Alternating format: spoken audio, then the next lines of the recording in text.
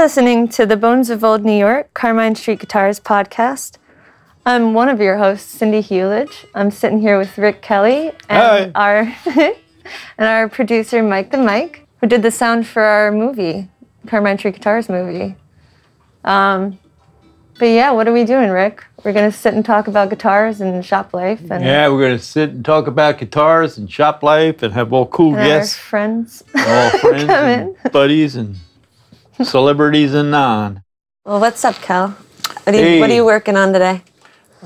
Today I'm going to be working on a couple of different things. I'm doing finishing up on Randy's baritone guitar, which is kind of an offset Jaguar with rare pickups, and it's a pretty neat build. And then I'm going to be working on a new telly. Wait, that's the one with the, what's the theme on that one that the guy wanted? It's like this machine, instead of this machine kills fascists, it's... Yeah, like Woody Guthrie's, this machine kills fascists, and then Pete Seeger did the same thing on his banjo. He wanted something similar, but he wanted that to say that this guitar loves ... and this machine loves, yeah. That's cool. What else are you working on? Oh, and then after I do that, I'm going to take pictures of it because we got to post that today. And then I'll start finishing up on the new telly that I'm doing with it's really cool idea on a pickup design that has the old nails from these Bones of Old New York wood that we use. The cut nails from the 1800s, they're actually iron, and they have a little square head. They're all square cut nails that were used back in those days. And we're cutting them short, and we're going to use them as magnetic pole pieces in the pickups. Well, yeah, we were talking about that skim top sort of Chelsea Hotel wood. Yeah, that's going to be the bobbin. We're going to use like a Chelsea Hotel wood bobbin and have the cut nails protrude through as pole pieces. So it's going to be kind of unique and ought to give it a growly sound that we're going to dig. I think it's going to be really cool to do like sets of those to sell at some point too, because people are always asking for Carmine Street Guitars pickups, and God knows we got enough nails. We got a box, a giant box of nails. We'd save all the nails. Yeah, save every nail. I was originally going to have a guy who was a blacksmith melt them down and use them as maybe pickguards or something, but I like this idea almost better. Yeah, it was way cooler. Yeah. The idea is to take a regular telly lead pickup and remove the bobbin. Only we're going to have the pickups actually manufactured from scratch this way, whereas the top bobbin will be a piece of wood from the Chelsea Hotel that we use in necks a lot. That wood, and that will have protruding out of it the heads of the cut nails as the pole pieces. So the cut nails, being that they're iron, they're forged old nails from the 1800s, they'll have magnetic quality and they'll be used as the actual magnet pole pieces. Where's the one, it's right here, right? It's like this, Mike. Yeah, that's just with a plastic bobbin, but that one there has the wood bobbin, you can see it. So, well, here, Rick, it's a bridge just a pickup. telly lead bridge pickup, and instead of the bar magnets, it has cut nails, and then the wire wraps around it and it makes a new kind of pickup with iron pole pieces that are actually 1800s cut nails that they built these whole buildings, all the buildings down here framed out in what we call the Bones of Old New York. It's the wood that all these old buildings are framed out in, and it was old growth timber that were trees that were about 300, 400 years old, and they were cut about 200 years ago. And the wood has been seasoning indoors, these old buildings. And nowadays, a lot of people want to remodel their homes and open up the walls and make bigger kitchens and whatnot. So there's a lot of wood that's discarded, and that's what we do. We go get that wood and we use it because it's incredible wood that is just discarded. It's from old growth timber, which you could never buy. It's, yellow and white pine, which is incredible wood for building guitars out of. It's really resonant. And it's free. We go dumpster diving and get it for nothing because they don't really understand what this wood is or how good it is. The nails, do they make the guitar sound Does that sound different? We don't know yet. We haven't really heard how it's going to sound. This is all kind of yesterday. A new experiment. This just happened yesterday. Yeah, this is a brand new thing for the shop. A friend of ours at MJS who makes pickups, Smitty, our buddy Smitty, kind of had really the idea, and it sort of triggered an idea I had. He didn't actually say what his idea was. Yeah, we talked about this a long time ago. He said, save your nails. And I went, oh, can you magnetize my old nails? And I can use them in pickups? And he just laughed, and that was what he was thinking, and this is what we're trying. We had like an hour-long phone conversation yesterday about all that, and so this is going to be That's cool. a new project we're working on today. I don't know how they're going to sound, but hopefully it's going to be even bitchier than it was before. Bitchy is good, right? Yeah, bitchy is good. Good bitchy, not bad bitchy. So what are you working on today, little Cindy? I'm working on that Audio Mac guitar. There's this company, Audio Mac, that they have a studio and they do a lot of shoots and stuff, but they're kind of like a promotion company / recording studio. They have an amazing space over here, right off of Bleecker and Broadway. I think they're over there. But they wanted this crazy logo offset guitar that I have to incorporate I had to make wooden pickup covers for it, and I actually have to, I have to figure out how I'm going to paint the bridge and all that. But I'm working on the neck for that right now. So that's a commissioned piece, right? It's that's one of my guitar, custom orders. Custom logo theme guitar. Yeah. So I'm going to work on the neck on that. Try and get that shaped. Well, probably stain. Well, yeah. I got to stain the fingerboard. And start shaping it. I just got the mother of pearl inlays in the side this morning, so what else is going on? I think it's just all necks right now. This is neck week. It's neck week. Doing a lot of necks this week. Yeah. We make our own necks from the same wood we make the bodies from, which is the same wood that we get from these old buildings, that old Bones of Old New York, Bowery Pine. And nobody else uses it for necks, but it makes an incredible neck. The necks, come from trees that grow perfectly straight. The necks want to stay straight. The quarter sawn. And they just resonate and sound so good. They're so warm tone. Comes out of them. Don't give away those secrets. Don't give away those secrets. Well, the other thing is with these two, one of the necks actually that I'm working on. No, two of the necks that I'm working on right now both have truss rods, but when did you start using the no truss rod sort of thing? I mean, that's a whole different I guess probably good 20 or so years ago. I mean, it's nothing new. I mean, classical guitars have never had truss rods, until like the 80s, and some of them did. Yeah, but for the electrics, though, nobody ever did that. Yeah, nobody ever did it for electric guitars. I mean, it always seemed like steel string instruments with 250 pounds of string tension were never going to let a neck stay straight. Usually the string tension wins out. And that's true with a lot of hardwoods, even the maple that most necks are made of. If you think about how maple trees grow in the forest, it's deciduous forests are just a conglomeration of lots of different hardwood trees that all have a malleable grain structure so the trees can get through the canopy to get to the sunlight. So they have to be able to move and bend. Whereas pine trees, they don't grow that way. They're ancient trees. The oldest trees are conifers. They grow perfectly straight. Yeah. And their branches are conical so that they have room for each tree to keep plenty of sunlight on them. And it just makes a perfect musical instrument. That's why conifers for 5,000 years or more have always been used as soundboards on all instruments, including pianos and cellos and fiddles and violins and everything else. Well, with all the no truss rod necks too, you can really hear that. Yeah. With not having wood missing in the middle, not having a rod in there. Right. You just have the molecular structure of the wood grain there. You can kind of hear that D and G string come a little more alive because there's no channel underneath it or a metal rod running down the middle of the neck. So if you can do without it. Or resonant. And Martin guitars, they never used truss rods because Gibson had the patent on the truss rod back in the day. And so they always made their necks with really good wood, really straight grain mahogany, quarter sawn so that it wouldn't flex very much.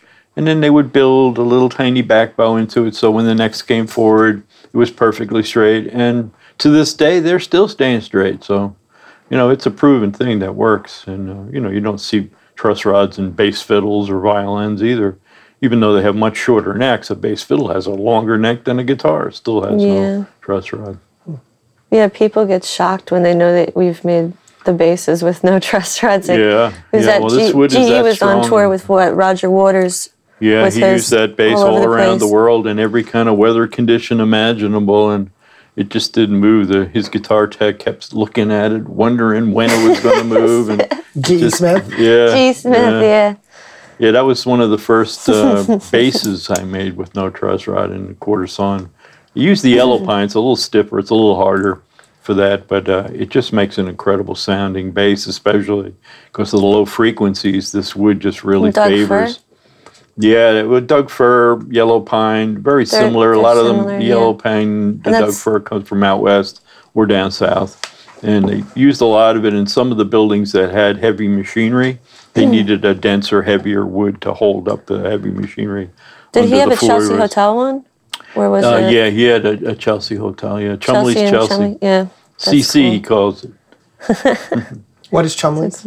Chumley's is an old speakeasy, one of the oldest speakeasies in Greenwich Village, which during Prohibition, by the way, Greenwich Village had 15,000 speakeasies, and this was one of them, the building we're sitting in right now, in this back room. Yes, the back walls, the back of the house right here. There was, really cool. Was like, the walls were put up in about 1900, and it was a dance hall during the double O's. And then when it came where are we right now? We're at 42 Carmine Street, New York City in Greenwich Village. And we have the original speakeasy door behind you, Mike. Yeah, it's a classic. So cool. Joe sent me looking through a little peephole to see who was out there and whether or not to let them in. That door was here originally from the hallway of the house. They would come through the hallway of the house, and then they would enter this back room in private. No one would know.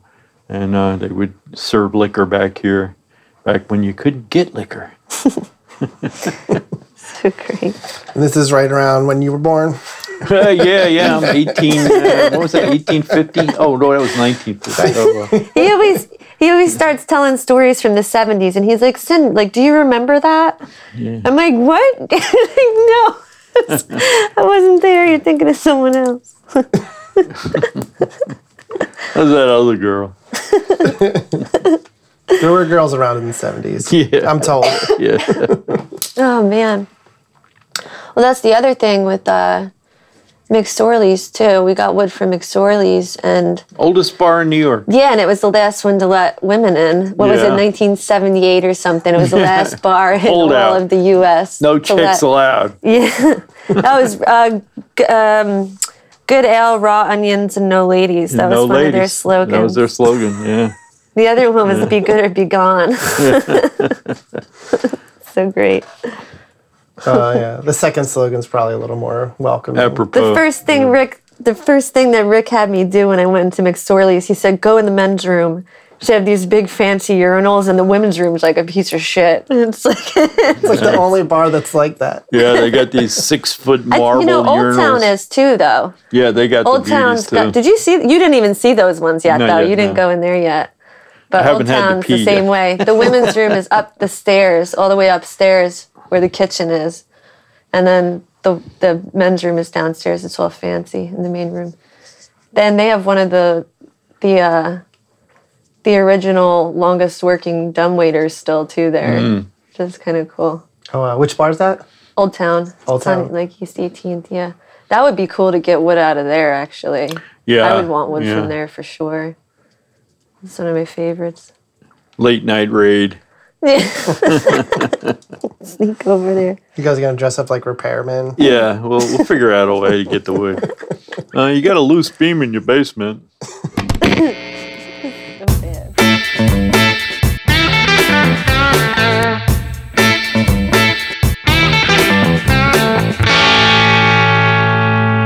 Well, Kelly, man, how did you tell me the story of, kind of when you started and how you started, what got you into all this anyway?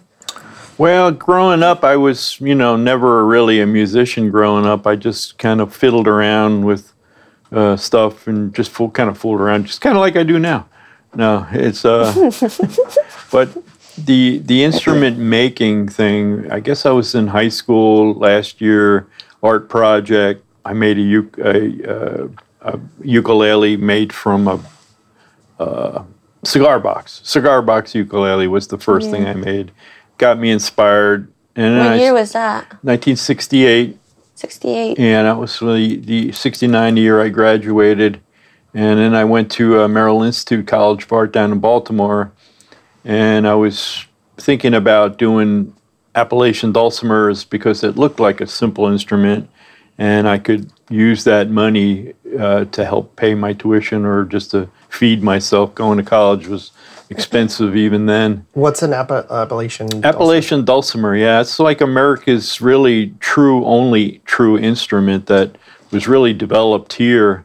There's no record of it coming from Europe. The Europeans that came here and had musical instrument making backgrounds from mostly Germany. Most of the Germans that settled in the United States back in the late 1700s kind of brought some of their own instruments with them, and then when they needed repair and building, they started thinking about what to make. And the Appalachian dulcimer kind of developed down south in the Appalachian mountain regions, and it was a 4-stringed or 3-stringed instrument actually. And every culture seems to have a 1 or a 2-stringed instrument, and it's the most basic, simple scale, simple body shape.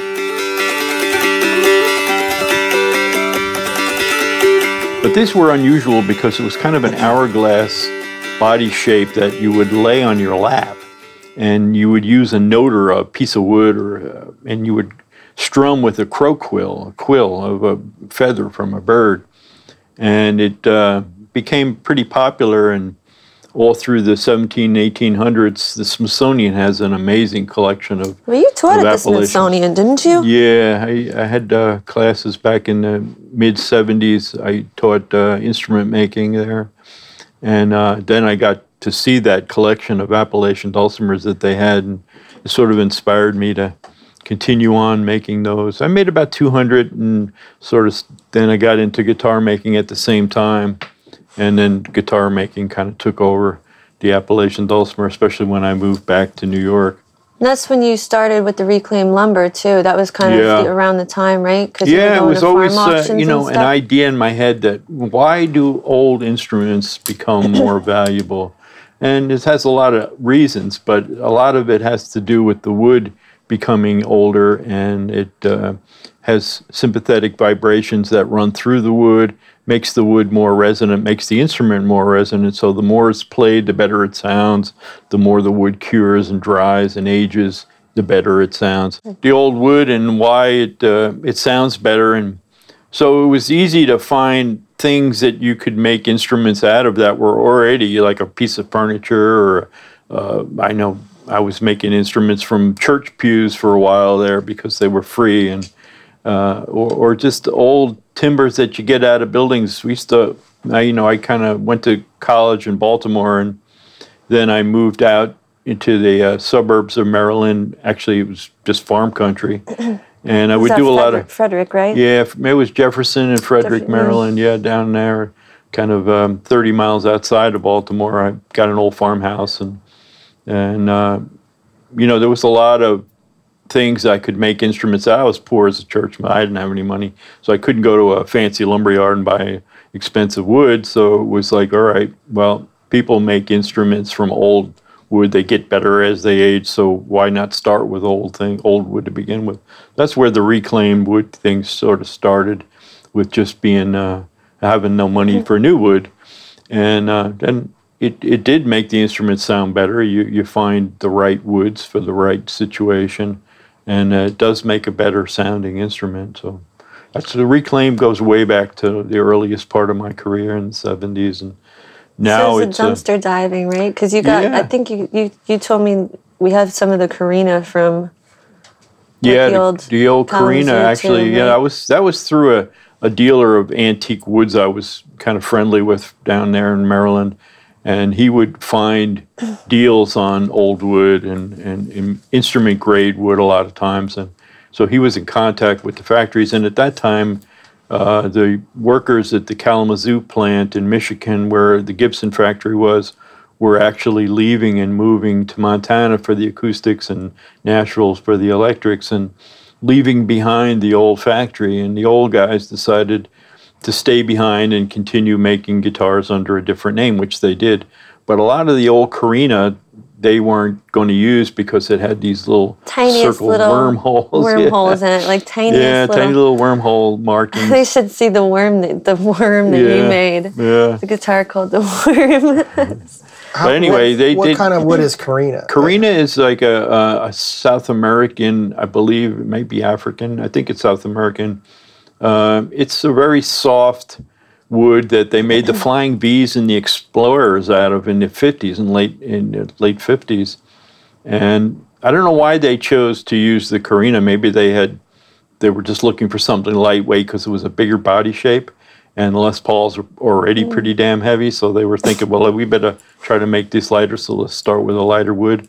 Sometimes called limba, but the Carina that they bought back then was the wood that I wound up with. This antique wood dealer got some that he had sold to another guitar maker down there, and he asked him if he could trade them and get a few pieces back, which is the few boards that I got. I made, I think, maybe 12 instruments from, and I have enough for maybe 2 more, but yeah, that was pretty special wood that came from that place. But Can I have a piece? yeah, the old Carina. You come across deals like that. I have enough for a couple more guitars. Yeah, I just got a few more pieces, but it was really nice, wide, old stock. I got mahogany that way too. Back in the 70s, back on Long Island where I grew up, there was a big boat making tradition. There was a lot of people who built boats on Long Island, for centuries. And there was a lumber yard there that that went back to the early 1800s, Kirkup Lumber, and they sold beautiful mahogany still to a lot of the boat makers. So they had connections, with Honduras and places where the mahogany was coming from. And towards the end of the 80s, I was still getting beautiful mahogany from them that was really wide enough to make the whole guitar out of. Pieces that they would sell to the boat builders. But yeah, you always, you get connections, people turn you on to old wood, and nowadays we're getting calls all the time. Hey, there's a dumpster full of wood over here, come, check it out, or people want a guitar made from, they're like architect or something that, they want to have a guitar made from the building that they just designed or redid, and get the old wood from that. But there's lots of sources.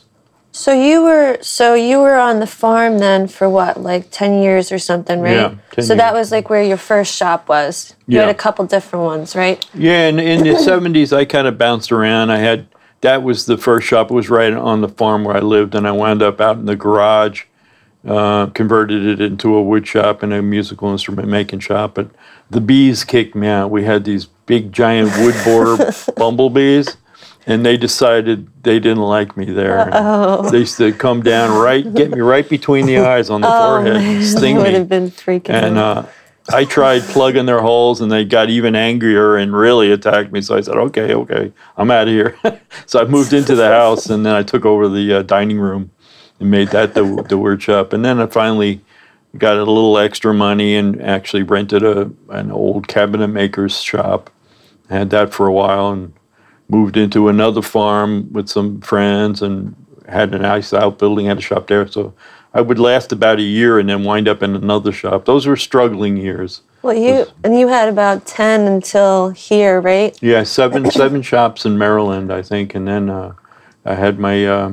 one in California. Yeah, then I had the shop on Downing Street for a few years. That was like 77, 79, right? Yeah, that was the first New York City shop.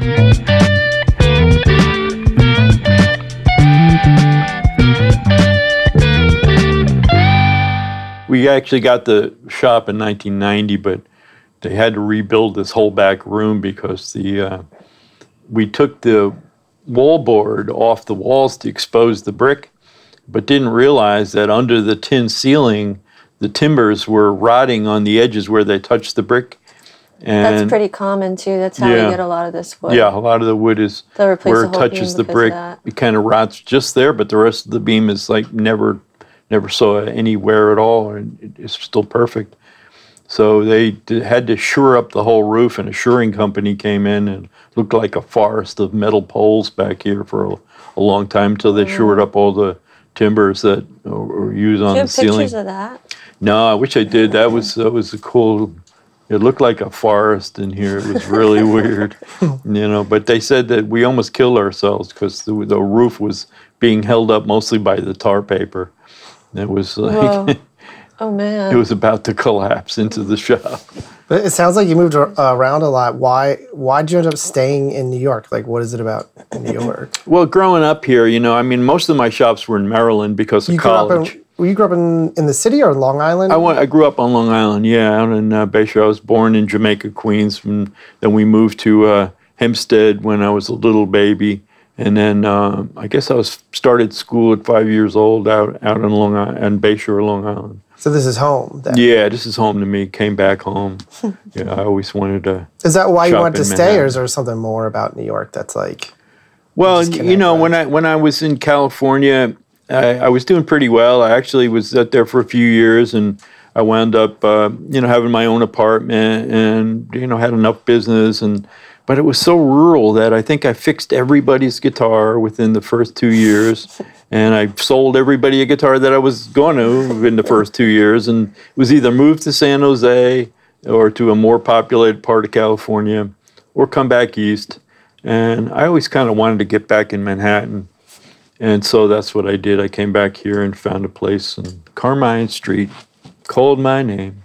And Carmine Street actually had 7 other luthiers or something at one point, which is crazy. Yeah, I had no idea until I moved here that there were so many other guitar makers on this street. I just walked around, found this little store, and said, oh, this is a great little spot. It was either here or a store I found on the Lower East Side, but I chose this one because I liked the landlady. And it was like Tom Humphreys, Michael Gurian, Lucian Barnes, Jose Rubio. They were all here on Carmine Street. They all had guitar shops on Carmine Street. Center of the universe. Yeah, and we ended that was Michael Someone Gurian's. commented on that the other day. It was 42. What's the book that it was in? Oh, yeah. It was like, oh, this totally makes sense. You guys are at 42. 42, yeah. What's that book? No. I don't remember. The Galaxy book. Hitchhiker's Guide to the Galaxy, yeah. Oh, that's the secret to 42 life, is the the universe, and everything. That's the number. And I never even that's our new remembered slogan. that. I think I read that book in 60-something when it came out. The Bones of New York. Yeah. The Bones of Old New York, the center of the universe. Yeah. You guys are the meaning of life. Yeah. Yeah, so Michael Gurian on his labels and his guitars used to say Carmine Street, center of the universe, even back then. Great. So, yeah, it's got a real history, this block Cool. of guitar making. Has it been weird to watch it change since you opened up here? I never look at that as unusual, and yet that's the most asked question I think I've ever gotten about New York City, and it's what New York does. It's been a city of change since day one. It's always evolving and changing, and people always nostalgic back to when it was this way and how much better it was. But that's true with life in general, and things get more and more complicated. They get more and more populated. They get more and more overly unsimplified. And so the simple is what you go back to and nostalgically look at. Is like that was better. But yeah, I see a lot of changes all the time in the neighborhood. But it hasn't been much different than the whole time I've been in New York. It's always changing, and it always will.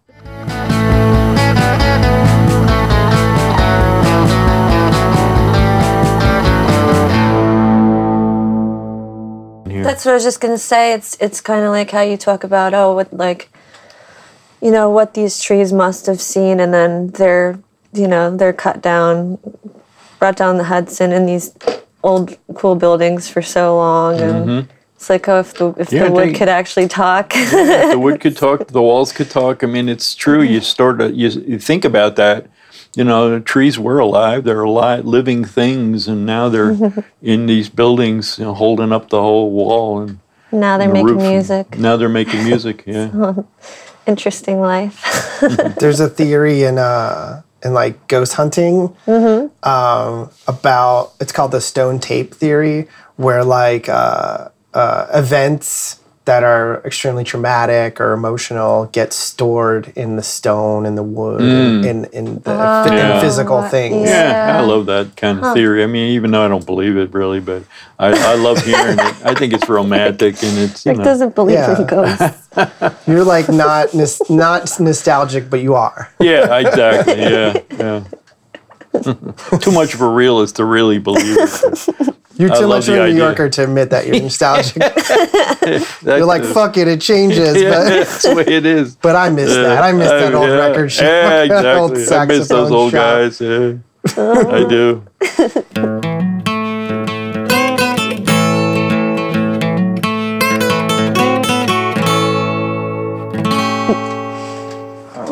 I miss the old guitar makers too that were here. You know, they used to have Lucian used to come in and sit on my radiator till his ass was burning. You know, all winter long, he'd come in to get warm, and we'd chat about old guitars in the village and the different builders that were here. And yeah, it's. What happened to him? He moved to up in the Pacific Northwest in Saskatchewan, and he was building out there for a few years, and then he passed away. I guess probably 20 years ago now. But yeah, none of them are left except me. I'm the last of the builders. But we have a couple other builders here in New York. You know, Rick McCurdy, he's down in Tribeca. And I can't think of the other guy's name that used to come in. But I think he moved out of the city recently. But what's his name? Yeah, I know who I you're can't think of his talking name right now. But yeah. We still have guitar making friends that are in this area, and there's more coming around. You know, there's a lot of young kids now. I can't believe how many guitar makers there are now. Rick finally got a cell phone. Yeah, I don't know if anybody's whoever has seen the movie. Everybody kind of knows that's seen the movie that Rick didn't have a cell phone, but I kind of made him get one over quarantine and stuff. Is it a smartphone or is it a flip phone? It's an iPhone. You know, I know. He almost went for the I went all the way. Flip phone, but now he's looking at Instagram and going. It's like every day he'll like send me like a new builder or something. He's just going, oh my God, there's so many. It's true, there are a ton. Yeah, I mean, it's really the whole industry. I guess you'd call it an industry, but when there are individual builders like this, it's just a real movement. It's really taken off. I can't believe the art guitar scene. You know, it's like people are using it to express themselves as an art form. And so I didn't see a lot of that on, like, when we first started the Instagram, when I was doing a lot of the wood burning in the beginning and stuff, it's like you didn't see so much of that on there at that point either. I've watched it, and it's just like there's. Yeah, I mean, there's a couple of guys like Joey Rope who have every day they post maybe 10 guitars a day of other builders, basically, just different ideas. Yeah. And there's so many. It's like every single day there's more pictures of handmade guitars around the world. And none of them really are doing quite what we're doing to the extent that we are, between things like, one of our. Alex, so we have a customer named Alex who he's got about 27 of our guitars now. And he's got ideas, everything from, a gun guitar slinger guitar with, 20 portraits wood burned on it with leather and, guns carved, to a compound bow guitar where you can actually shoot the arrows like over the strings. It's just, they're not quite doing the no truss rod neck thing that you came up with. We get to incorporate so much of the artwork and leather, and sort of it's a little bit of a different thing being able to do like anything. Yeah, when you talk about like themed guitars. It was like a whole nother, it was just a whole nother thing for me. Like, I can literally build anything. Yeah. I can literally build any kind of guitar. Well, I always told people who are interested in making guitars that, you just start off with your basic neck and bridge, and you can build whatever shape you want around it almost. It's almost like anything goes. So when it comes to sculptural ideas, you're free to do so many different things. And You have a client like Alex. He enables you and encourages you to come up with even more outlandish ideas that you would probably never do because nobody probably would ever buy them. But the more outrageous they are, the more he likes them. So he's almost commissioning pieces of art. Like he doesn't even play them, right? They're all playable. Learning. Yeah, and he's learning. He's got his own style and he's picking it up. But his whole idea is freedom and build what you want. And I'll come up with some crazy idea and then you just run with it. And so it's a lot of collaboration and stuff. That's the other thing that's he's got really great cool. ideas too. He's really comes up with these really cool ideas to, can you do it? Is it possible? Yeah. And whatever. Well, that's nice with the custom guitars. With anything, it's you really kind of get to work with the customer. It's like I get a little bit more detailed orders than Rick at this point. Rick likes to do his T styles and stuff, but it's like I gotta actually really kind of know someone's story sometimes with my builds, whether it's the artwork with the pick guard or just little details here and there. Well, yeah, you do more like the burn, more the artwork on the guitars than Rick's are more of a straightforward builder, right? What's the difference between like the way you approach building and like from Rick? Ooh. I mean, mine aesthetically, it's, I'm kind of inspired by, I'll get inspired, for example, it's like I have a couple signature guitar models. One's inspired by, like the whole moto look. Like I grew up with the punk scene and rock and roll, so I wanted to use, like a black leather jacket kind of a theme on one of mine, and that's so like a greaser kind of biker. Yeah, like it's got like it was like Rick, how do we make like an actual zipper pocket on the pick guard? And that was a collaboration with Carol, who is the the old school leather worker, and so it's kind of like between that and like the one day I ended up in the back of St. John the Divine, and I just went, oh my God, like I got to put a cathedral on a guitar. So we made, the shape kind of based off of that, But I would say like I kind of have a little bit of a different thing aesthetically, for sure. Yeah, I mean it's really nice that you can incorporate your artwork and what you like to do artistically on the instruments, and people will commission you to do something that personalizes it for them and makes it their own. And usually has to do with drawing or painting or a theme that you want to work around. And I mean, I did a lot of that for years, but I just like making really simple, really workable tools for making music that have little differences. That's the number one, regardless of the aesthetics. They have to play right, and it's all about the tone, and all that. But it's really nice also to be able to personalize them for the customer. Yeah, when it can be appreciated. Yeah. But I've built really simple things too. I take it build by build.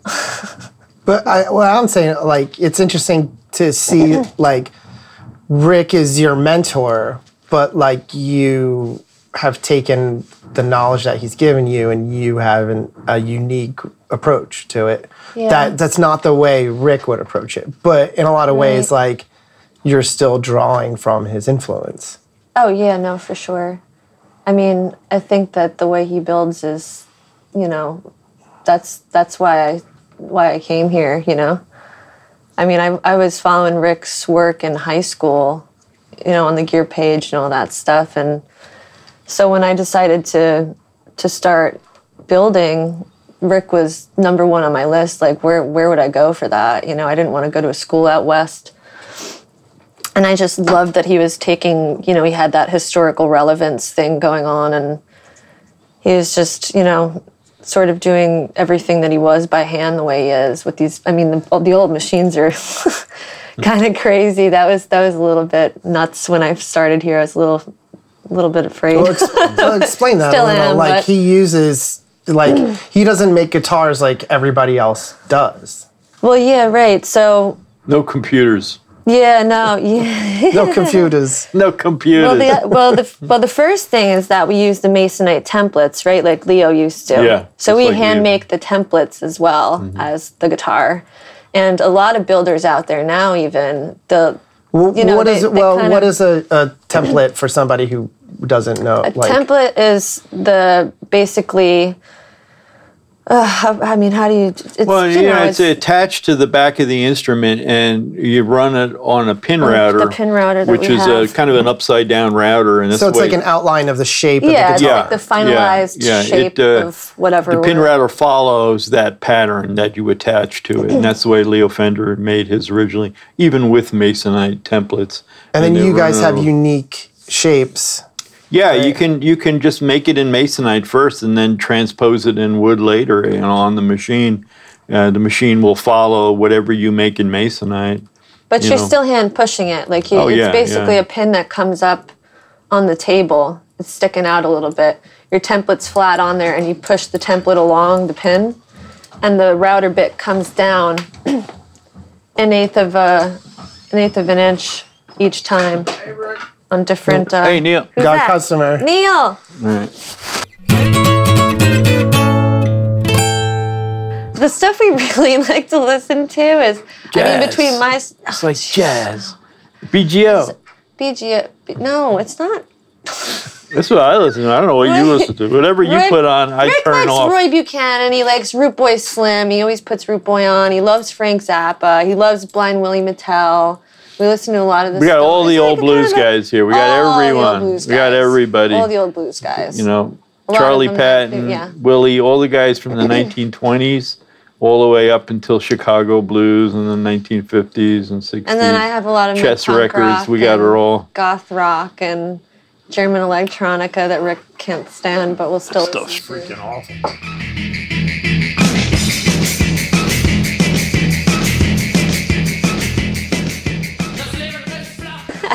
So you just give like a basic, thanks for listening kind of thing. So do you want to who, just me? Or either one of you guys can be like, hey, thanks for listening. Fucking Rick. Oh my God. You can elaborate. Well, what? We'll be back next week with another wonderful story about Carmine Street guitars and the Village Weirdos. The Village Weirdos. That's good. The Village Weirdos.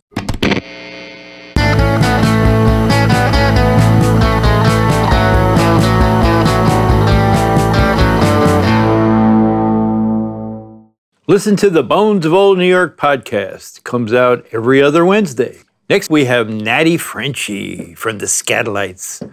Do you love consuming bad content? Do you often crave wasting your time watching anime? Hello, I'm John Weigel. I need a fucking cigarette right now. I don't smoke. And that's my buddy, Rob Halley.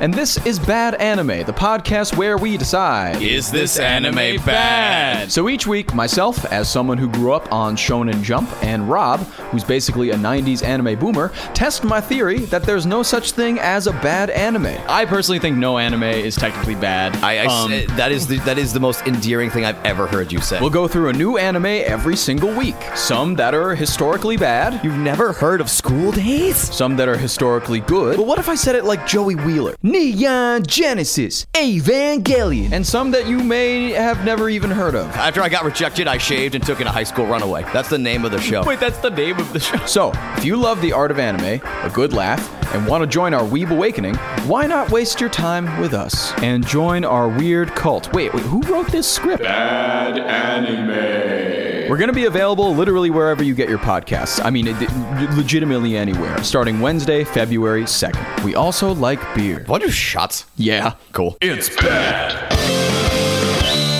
anime. In your ear. Podcast Network. All right, class. Settle down. Everyone sit down and shut up. I'm putting on a movie. Don't you miss the days when your teacher was so hungover, they just threw out the lesson plan and put on a movie? Well, that's every day here at Video High. Our curriculum caters to those who love the least loved films in cinematic history. The idea that this movie has a coherent A plot, let alone a B or C plot, this movie's too stupid. And then they do, and I'm like, wow, they wrote this. Like, good job, guys. Join Casey Regan, Greg Hansen, Josh Roth, and myself, Jamie Kennedy, as we plumb the depths of video not-so-classics. This movie is sort of like a boner. It is embarrassing to those who make it and offensive to those who see it. Oh, yeah. Whether we think it rules or is actually total junk, hijinks will ensue regardless. Who else's favorite character was the bartender pirate? The set was good. That was like a side character who had a lot of fun business. The fart joke was motivated. Video High is your B-movie education. And ours. Listen on Spotify, Apple Podcasts, or wherever you get your podcasts. We can't wait to talk movies with you. The movie is rated PG-13. But I do not know who over the age of 13 this is aimed at. Great question. I mean, we're coming to find out. Me. I think it's I think it's us. Welcome to Video High. Video High. That doesn't suck. In your ear.